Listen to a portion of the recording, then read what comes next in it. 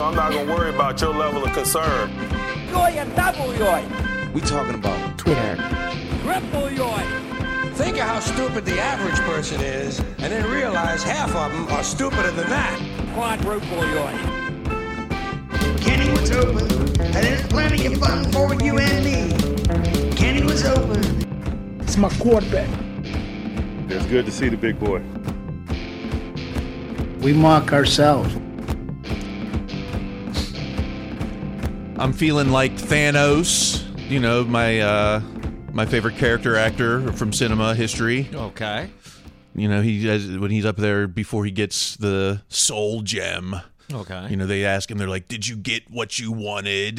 Mm-hmm. And he's, yes. And it's like, "What did it cost you?"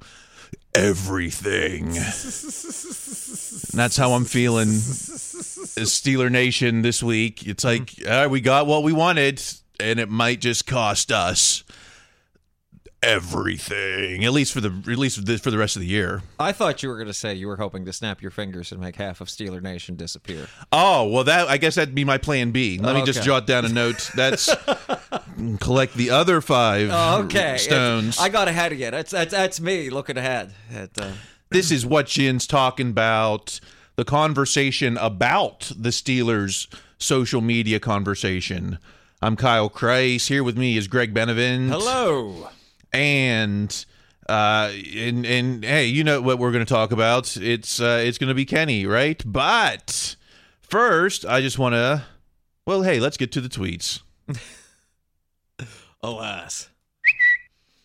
Let's start with @CharlieBatch16, Charlie Batch. Just because, you know, this year has been a lot more tape watchers this year than ever before. We've seen some in the last couple years, but now everyone's a tape watcher and everyone's coming up with their own conclusions. But you can't. Hey, we said it last week. You can't trust your own 2 eyes with some of these tape watchers. Here's the tweet from Charlie Batch. What a terrible example. A different formation, different play, completely different coverage. Show us anything just to fit your narrative. Amazing how many people are falling for this. Shakes my head. This was in reply to one of those tape watchers. It was Tyler Wise specifically. You know, it was like, this was what Trubisky does, and it was him getting sacked. This is what Kenny does, and it was him stepping up in the pocket and throwing a... It was the pass to Freiermuth, right? I think yes. I saw this. Oh, you saw this? Tweet, okay. And the 2 of them like played concurrently simultaneously at the exact same time. Well, I remember thinking, boy, I don't know that much about football formations, but I sure do know a lot about internet misinformation. And like this seemed to be I can't say that I assumed that Charlie or someone far more knowledgeable than myself than say this, but it's one of those things that I've been on the internet long enough to be aware of something that plays into all of your preconceptions. It's just you can't trust your own. You know, you can't trust your own eyes. I don't know. Just I don't know. I don't know what the point. Just the point is like there's a lot of people saying here's what you should be seeing when you look at the game, and Batch himself says that's not the case. I don't know. That's let's get to the meat and potatoes here. Why am I having trouble finding the tweet sound today? Because if your wish was to get Kenny into the game, you got your wish. I don't know what the wish would have been otherwise, but Geppetto was there. No, Jimmy Cricket. Who grants the wishes? I don't know. I think it's Jimmy Cricket, and Geppetto's just the old guy. I haven't seen the new movie with Tom Hanks. No, I'm behind the 2. No spoilers, please. Tyler L349, Tyler Lovejoy. I know we lost, but man, am I ready. I've not been so excited in a loss before. Some people, I guess there's 2 sides to the Kenny narrative. People are just like, yeah, who cares if we end up 1-7 after the next month, but we got Kenny in there to see what we got. What are you excited for win or lose Kenny Pickett show? I'm more scared than anything else. I mean, I must say 1-3 with Kenny starting feels better than 1-3 with Mitch probably going out there for Buffalo.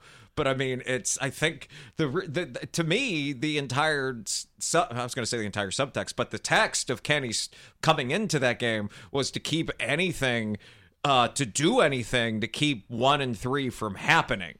So, I mean, this is by no means the way it was designed or drawn up to put him into what's literally the teeth of the schedule.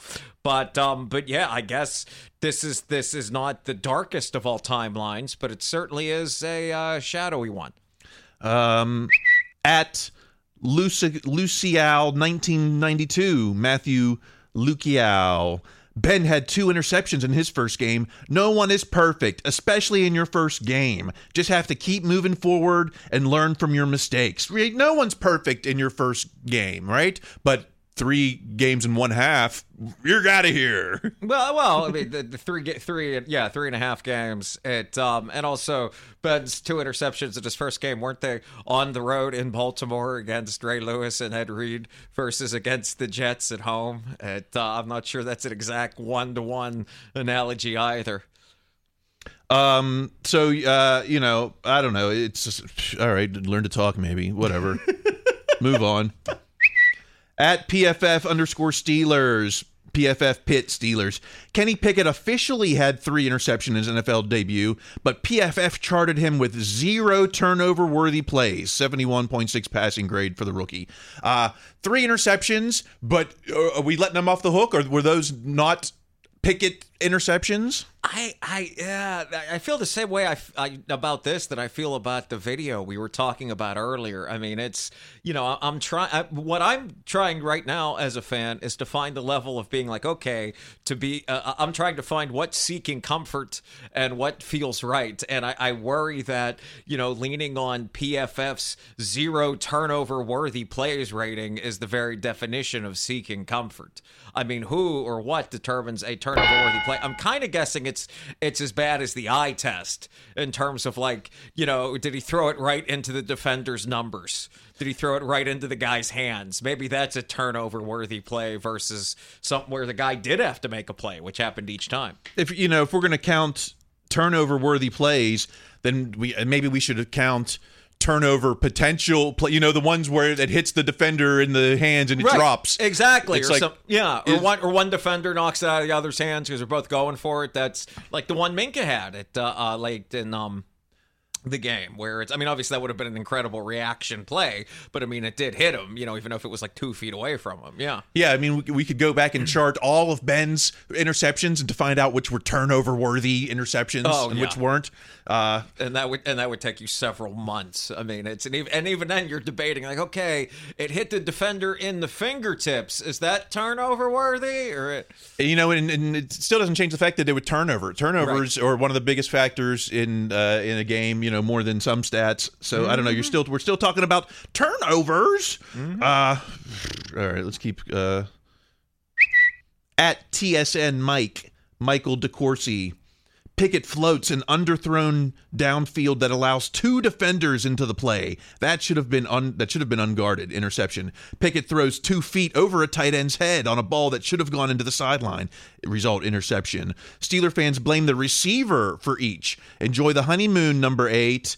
It's how long are we gonna give? Are we going to say, those were, on the receivers and not on the quarterback? Another week with 2 turnovers? Are we going to keep? I think they're going to go longer than that. That whole 14-point spread for this week, the biggest Steelers underdogs of our lifetime. I think they're going to give it a much longer honeymoon than that, especially because, there was the first turnover, there was that whole almost momentous debate about should Claypool fought through a guy that's like half a foot and 40 pounds less than him or whatever, and Pittsburgh great Jordan Whitehead. But yeah, but even then I feel like we saw during the game, didn't one of their analysts point out that if Kenny had gotten the ball to Claypool faster, he would have been open. But no, I think he's going to get a honeymoon for at least a month. This first game, a lot of folks are going to write off not just the rookie thing, not just he's replacing Mitch thing, but also that whole he didn't get any of the first team reps. Then there's the other side on the Kenny debate. At David M. Todd, Steelers were up 20-17 with 4:23 left, had just driven 44 yards and had 1st and 10 on the Jets' 31 in field goal range, an opportunity to burn a lot of clock and force the Jets to use timeouts. Pickett with a terrible lost pitch to Warren. That's the play killer. That's a bad play in high school. Killer. Interception next play. Let's evaluate honestly. Is it honest to say, hey, Pickett kind of cost the game with the turnovers? It's entirely possible. Yeah. I can't say that the game is entirely on the second half offense of this game, though. I mean, as wretched as the defense looked throughout the fourth quarter, and as the offense getting 3 points in the first, I mean, that play might have been the last of the offensive game-changing plays, but for as many parts of the team that functioned so badly, I can't entirely blame this one on Kenny. Let's give the Dark Sith Lord the final word on Kenny here. At Mark Madden X, Mark Madden, Yinz on Pickett when he got drafted. He's the most NFL-ready quarterback in the draft.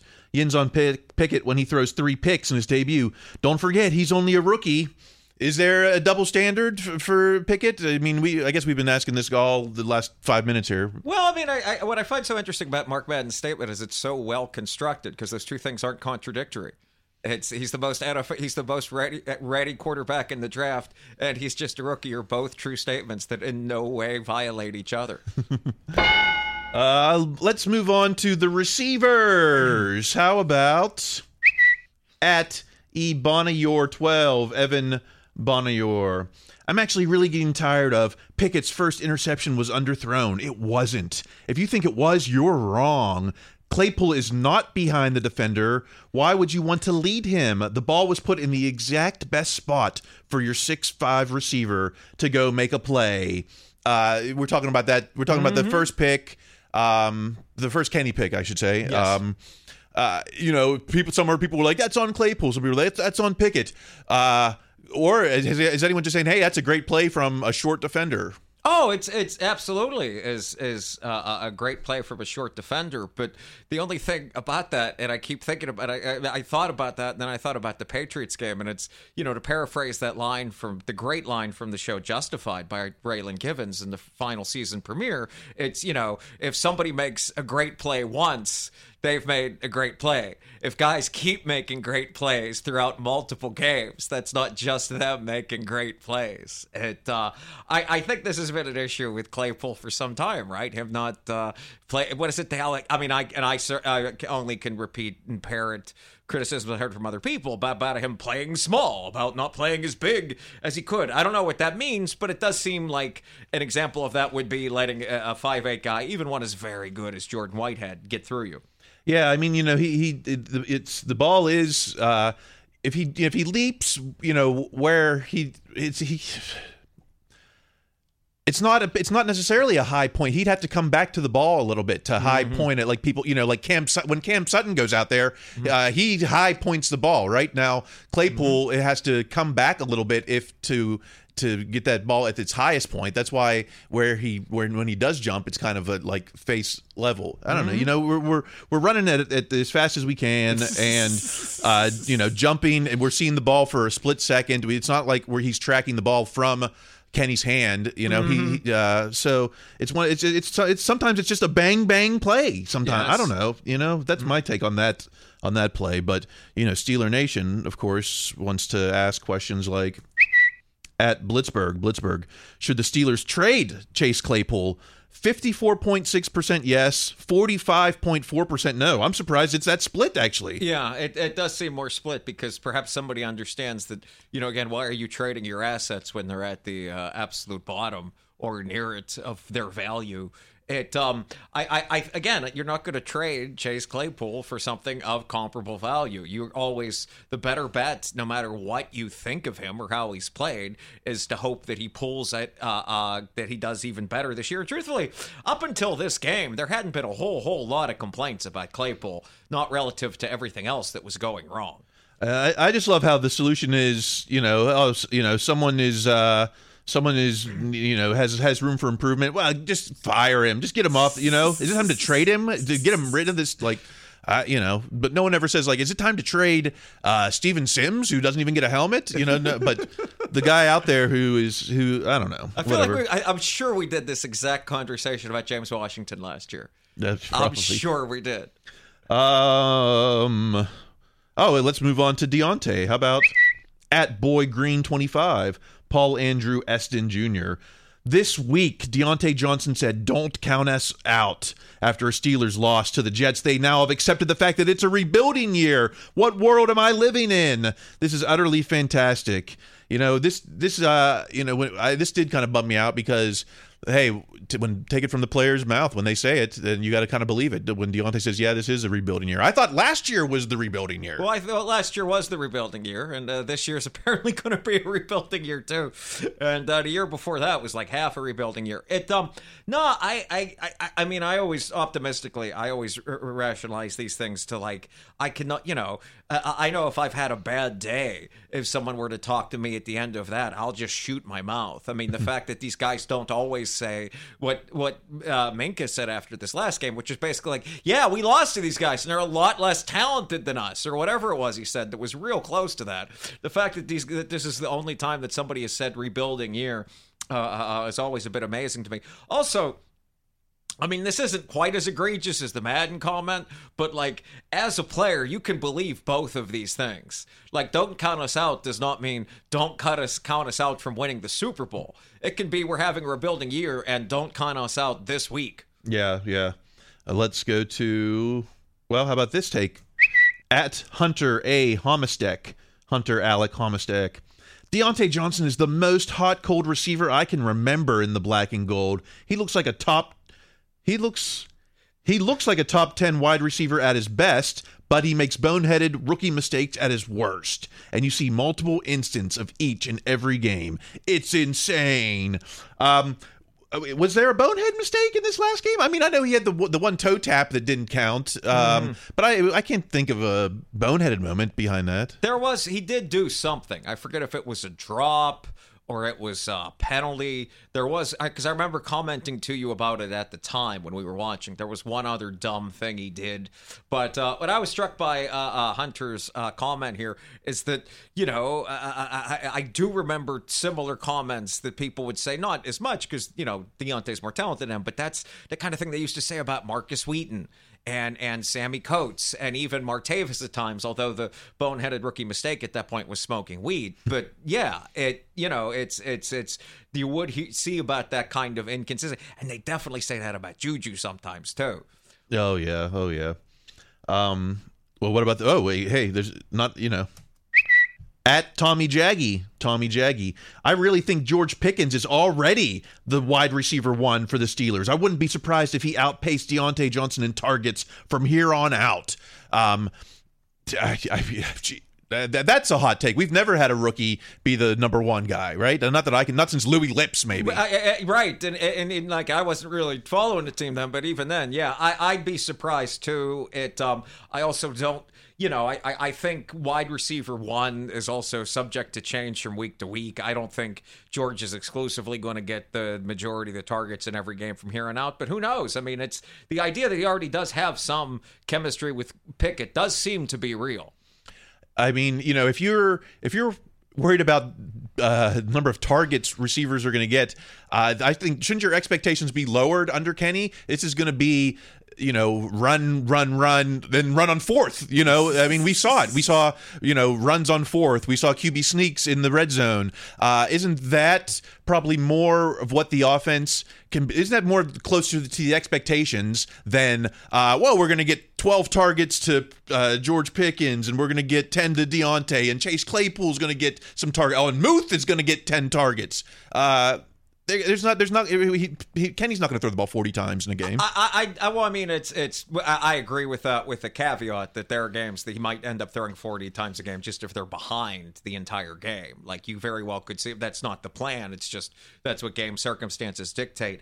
It's weird though, because while you're right about that, I remember I'm trying to think back to the 3.5 games before this with Mitch, and I'm just thinking, geez, how many targets were there for each guy there? I mean, I kind of think you're going to see a similar the offense isn't going to feel as dissimilar. It might just be that some of the there'll be higher highs and lower lows. Yeah, there definitely could be some lower lows in store. Why don't we move on to the defense? How about at Vinny Vici 98 Vince Williams?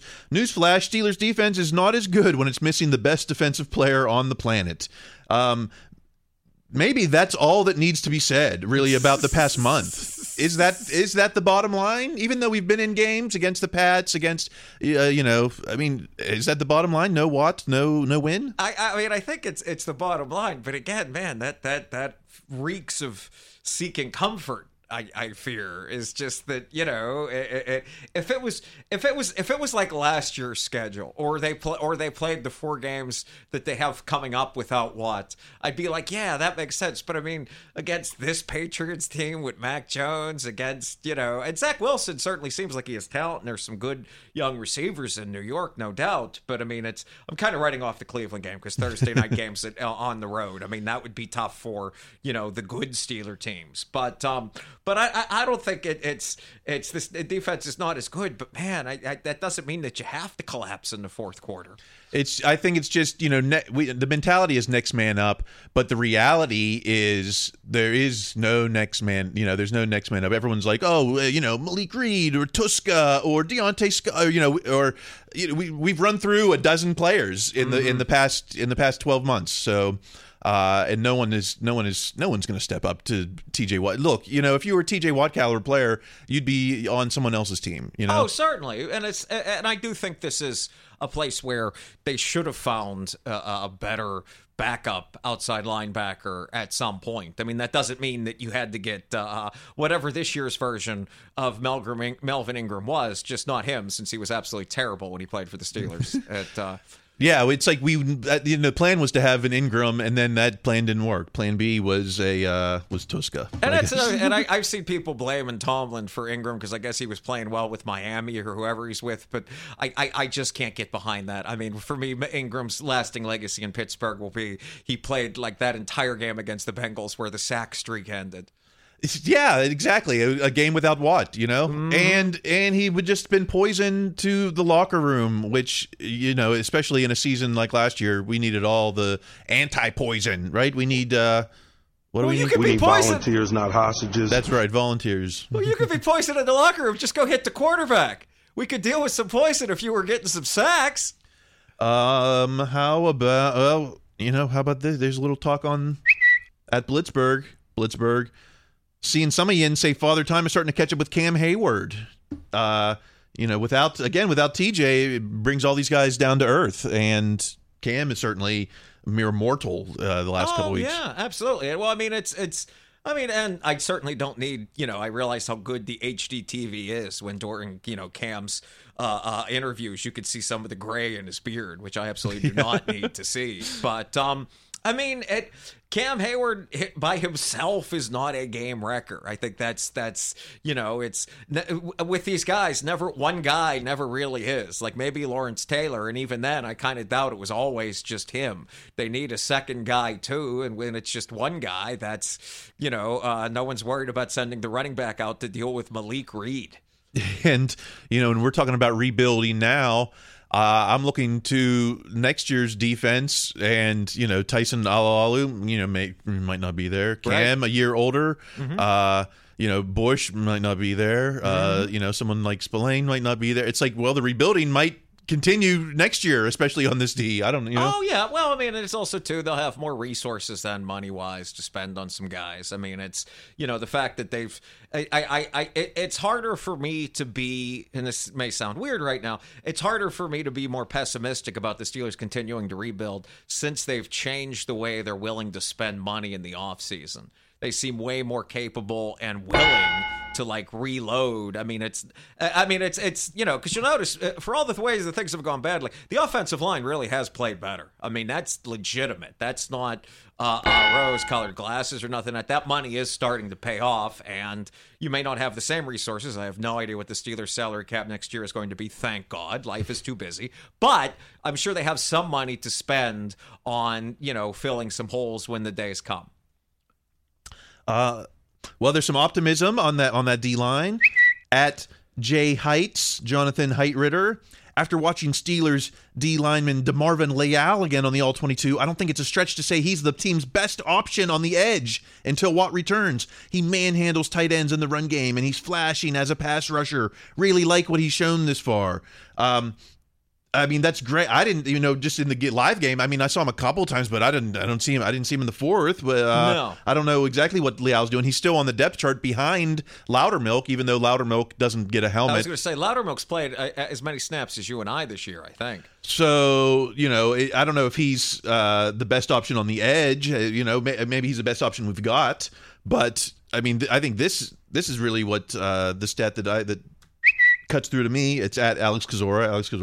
Steelers pass rush struggled to finish, but got plenty of pressure through the first three quarters. Zach Wilson pressured 47.8% of the time, but in the fourth quarter, pressured just 16.7% of the time. That seems to be the story for me in the fourth quarter, was no pressure on the quarterback. If they did, he was able to escape, and he was able to carve up the zone, Oh, yeah.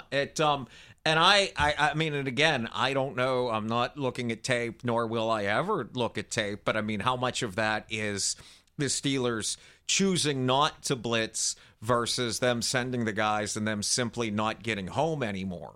I assume, as with most things, there's a little bit of A and B there. Yeah, I mean, there's certainly no one's getting, certainly no one's getting home. Highsmith, for all the sacks that Highsmith has in the first three quarters. It seems that in the fourth, at least this past week, there was nothing. And that's, that makes the D-backs look mortal. These guys are, are talented when the rush is getting to the quarterback. And without it, I mean, we see, they're not playing a ton of man, and they're getting, they're getting carved. Mm-hmm. Let's move on to Tomlin. At Colin Dunlap. Mike Tomlin, Brian Flores, and Tara Austin 100% got outcoached by Robert Salay's offensive staff. Don't let that not be the story. One more from while we're here with Colin. He's on a roll here at Colin Dunlap. Mike Tomlin botched the QB situation heading into the Jets game. He had 10 days to prepare. Pickett said he got 0 first-team reps. Then on a whim, Tomlin put him in. All credit to Pickett for what he did. Absolutely ridiculous. He wasn't prepared more. Let's start with the loss. Did they 100% get outcoached by the Jets, or did the Jets play 60 minutes when the Steelers did not? I mean, I'm willing to say like they 60 to 75% got outcoached. I mean, it's worth the Jets playing. I feel like, those insipid announcers we had to hear kept telling us about how the Jets were down to like whatever like their fifth string offensive lineman or something like that. I mean, that's exactly the kind of guy that, that even DeMarvin Leal should be able to tear through. So if those guys were able to stand tall in the fourth, then that's not just playing. There's some scheme involved in that too.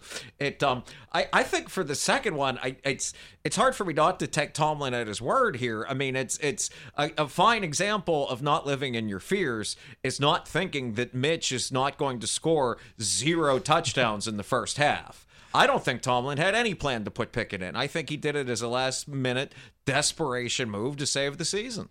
Yeah, he definitely wasn't spending 10 days saying, okay, well, if I need Kenny, should I get him some plays? Like, no, it was definitely all in on Mitch on that. I'm not going to fault Coach for that. Right.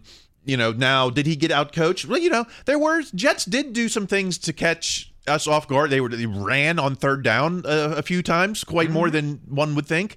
The touchdown pass to the quarterback. Oh, that was a clever play. That certainly was. But as far as Zach Wilson avoiding sacks, you can't coach that. Certainly. In which I think that was a big part of it, and him carving up the zone.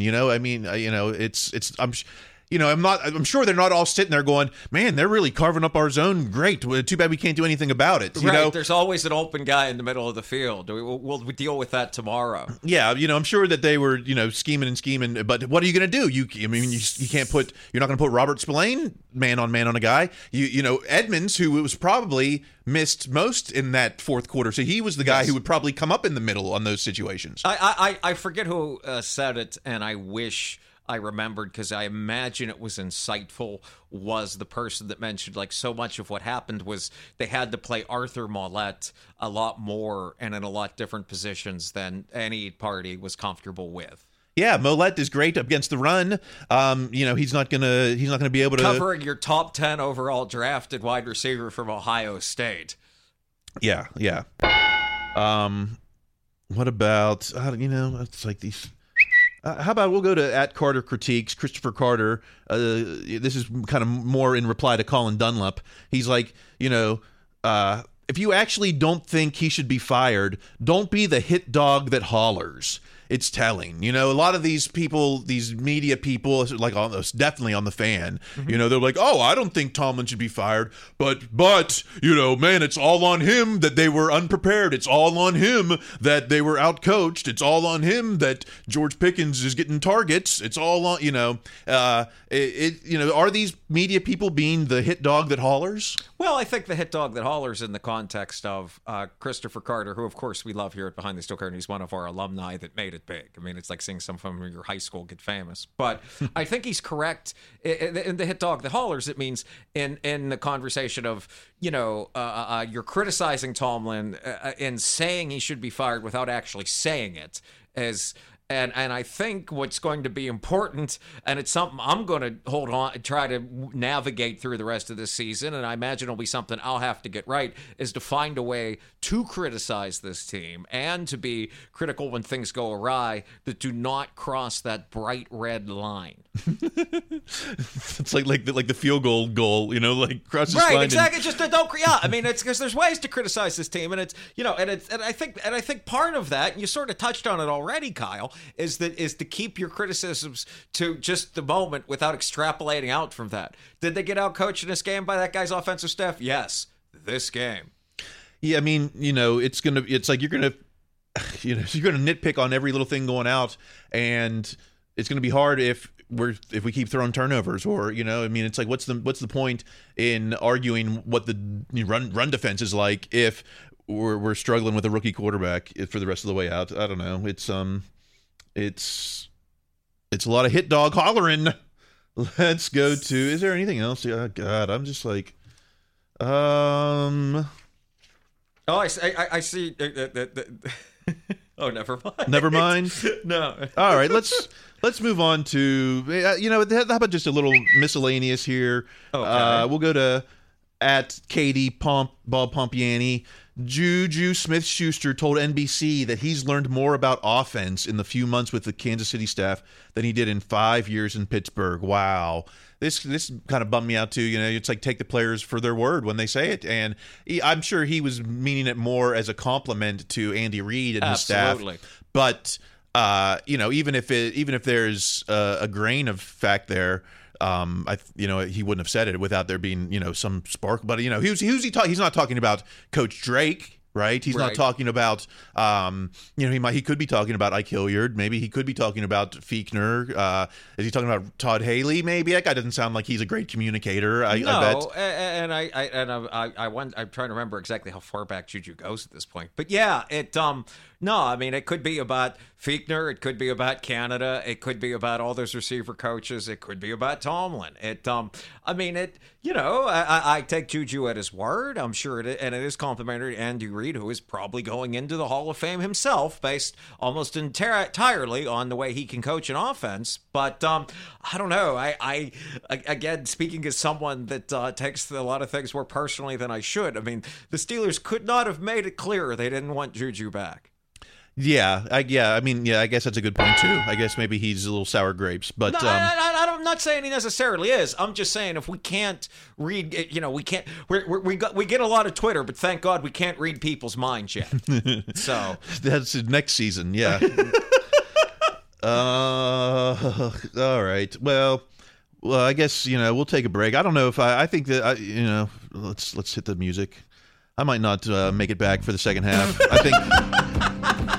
I think I might retire. I don't, next man up mentality. Yeah, I think I sprained my groin. I'm definitely in the concussion protocol. Whatever's happened on Steelers Twitter in the past couple of weeks has sent me into the protocol tent. So If I come back, enjoy. If not, Greg will be here for the second half. Hello!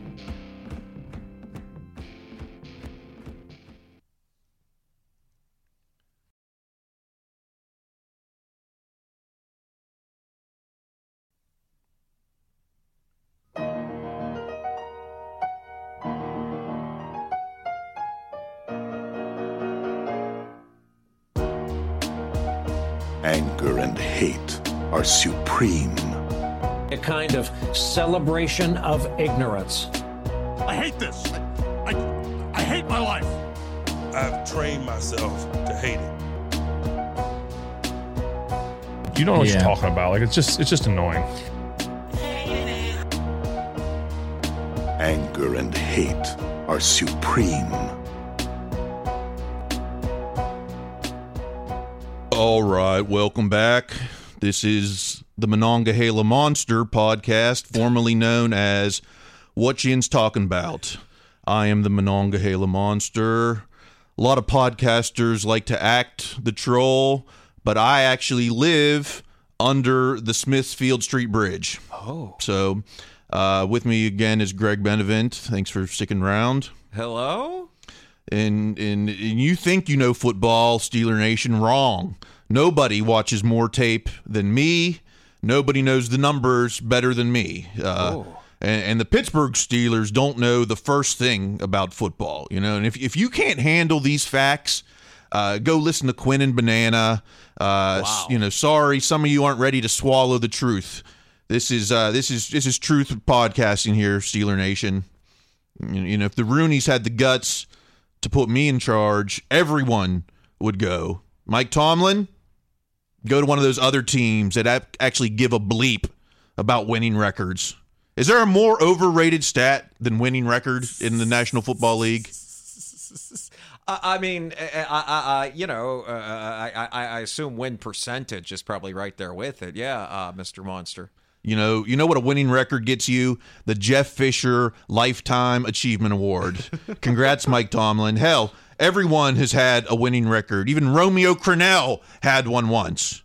Winning records. Hell, the Holy Roman Emperor had a winning record once. What do they say about them now? Yeah, they did have a losing season at the wrong time.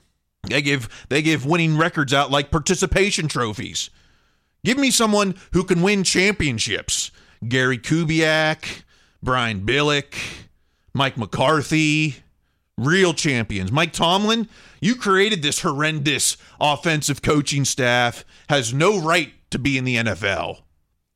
Matt Canada, your key card to the Rooney complex would be deactivated instantly. Don't even bother coming into the office. We already threw out all your stuff.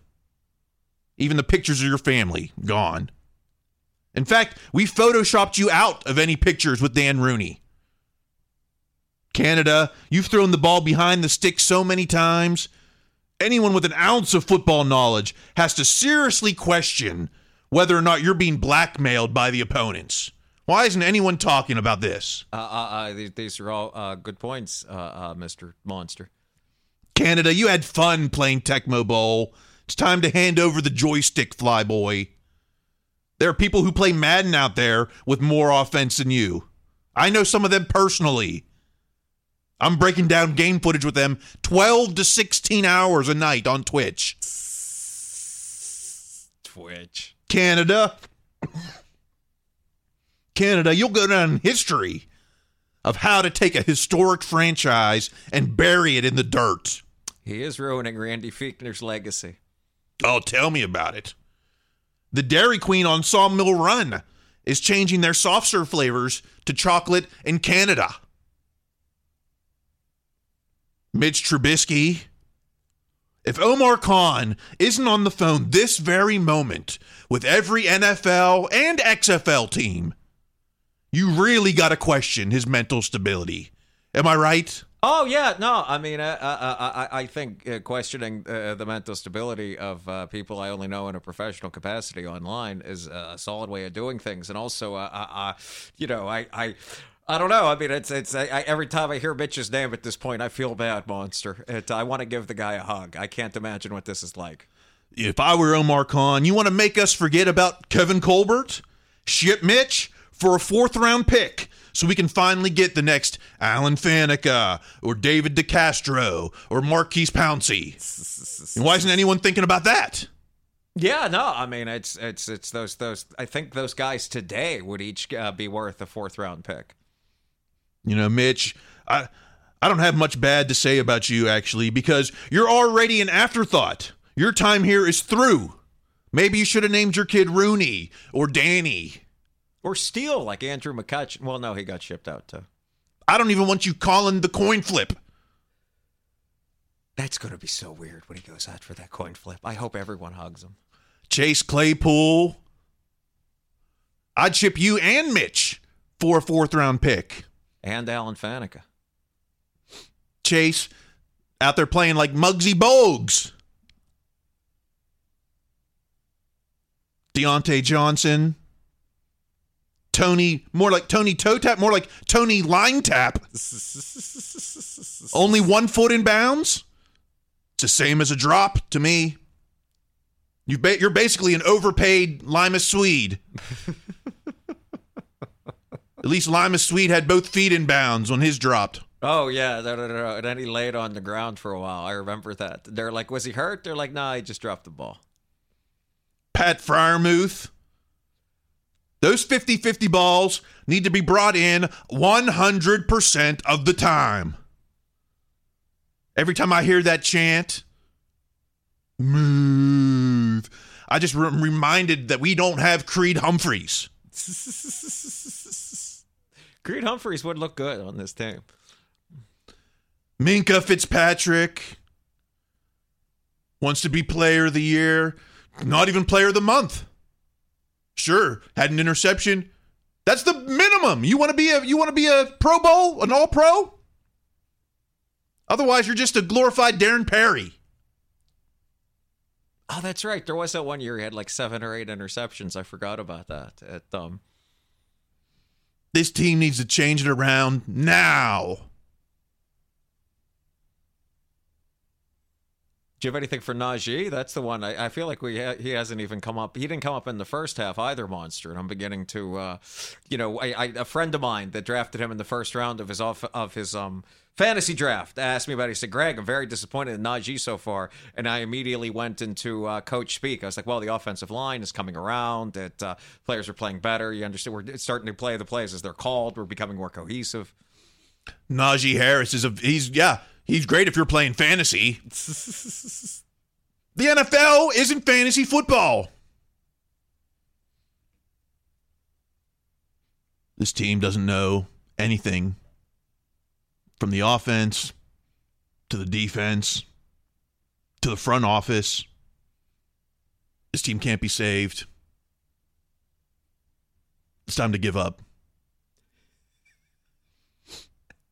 So until next week. There won't be a next week. I was going to say, it's the middle of October. It's time to hibernate. Monongahela Monster signing off for the last time, Steeler Nation. If you even try to listen to another Behind the Steel Curtain podcast, then you're the loser. This team's already over. Game over. Time to start listening to what Yinz penning about. I think this is the only football podcast run by fans where at the end of every episode, you as the listener could respond to it with, are they okay? I guess there'll be some more Behind the Steel Curtain podcasts. Presumably. So, hopefully these guys rip into Canada. We got to fire Canada.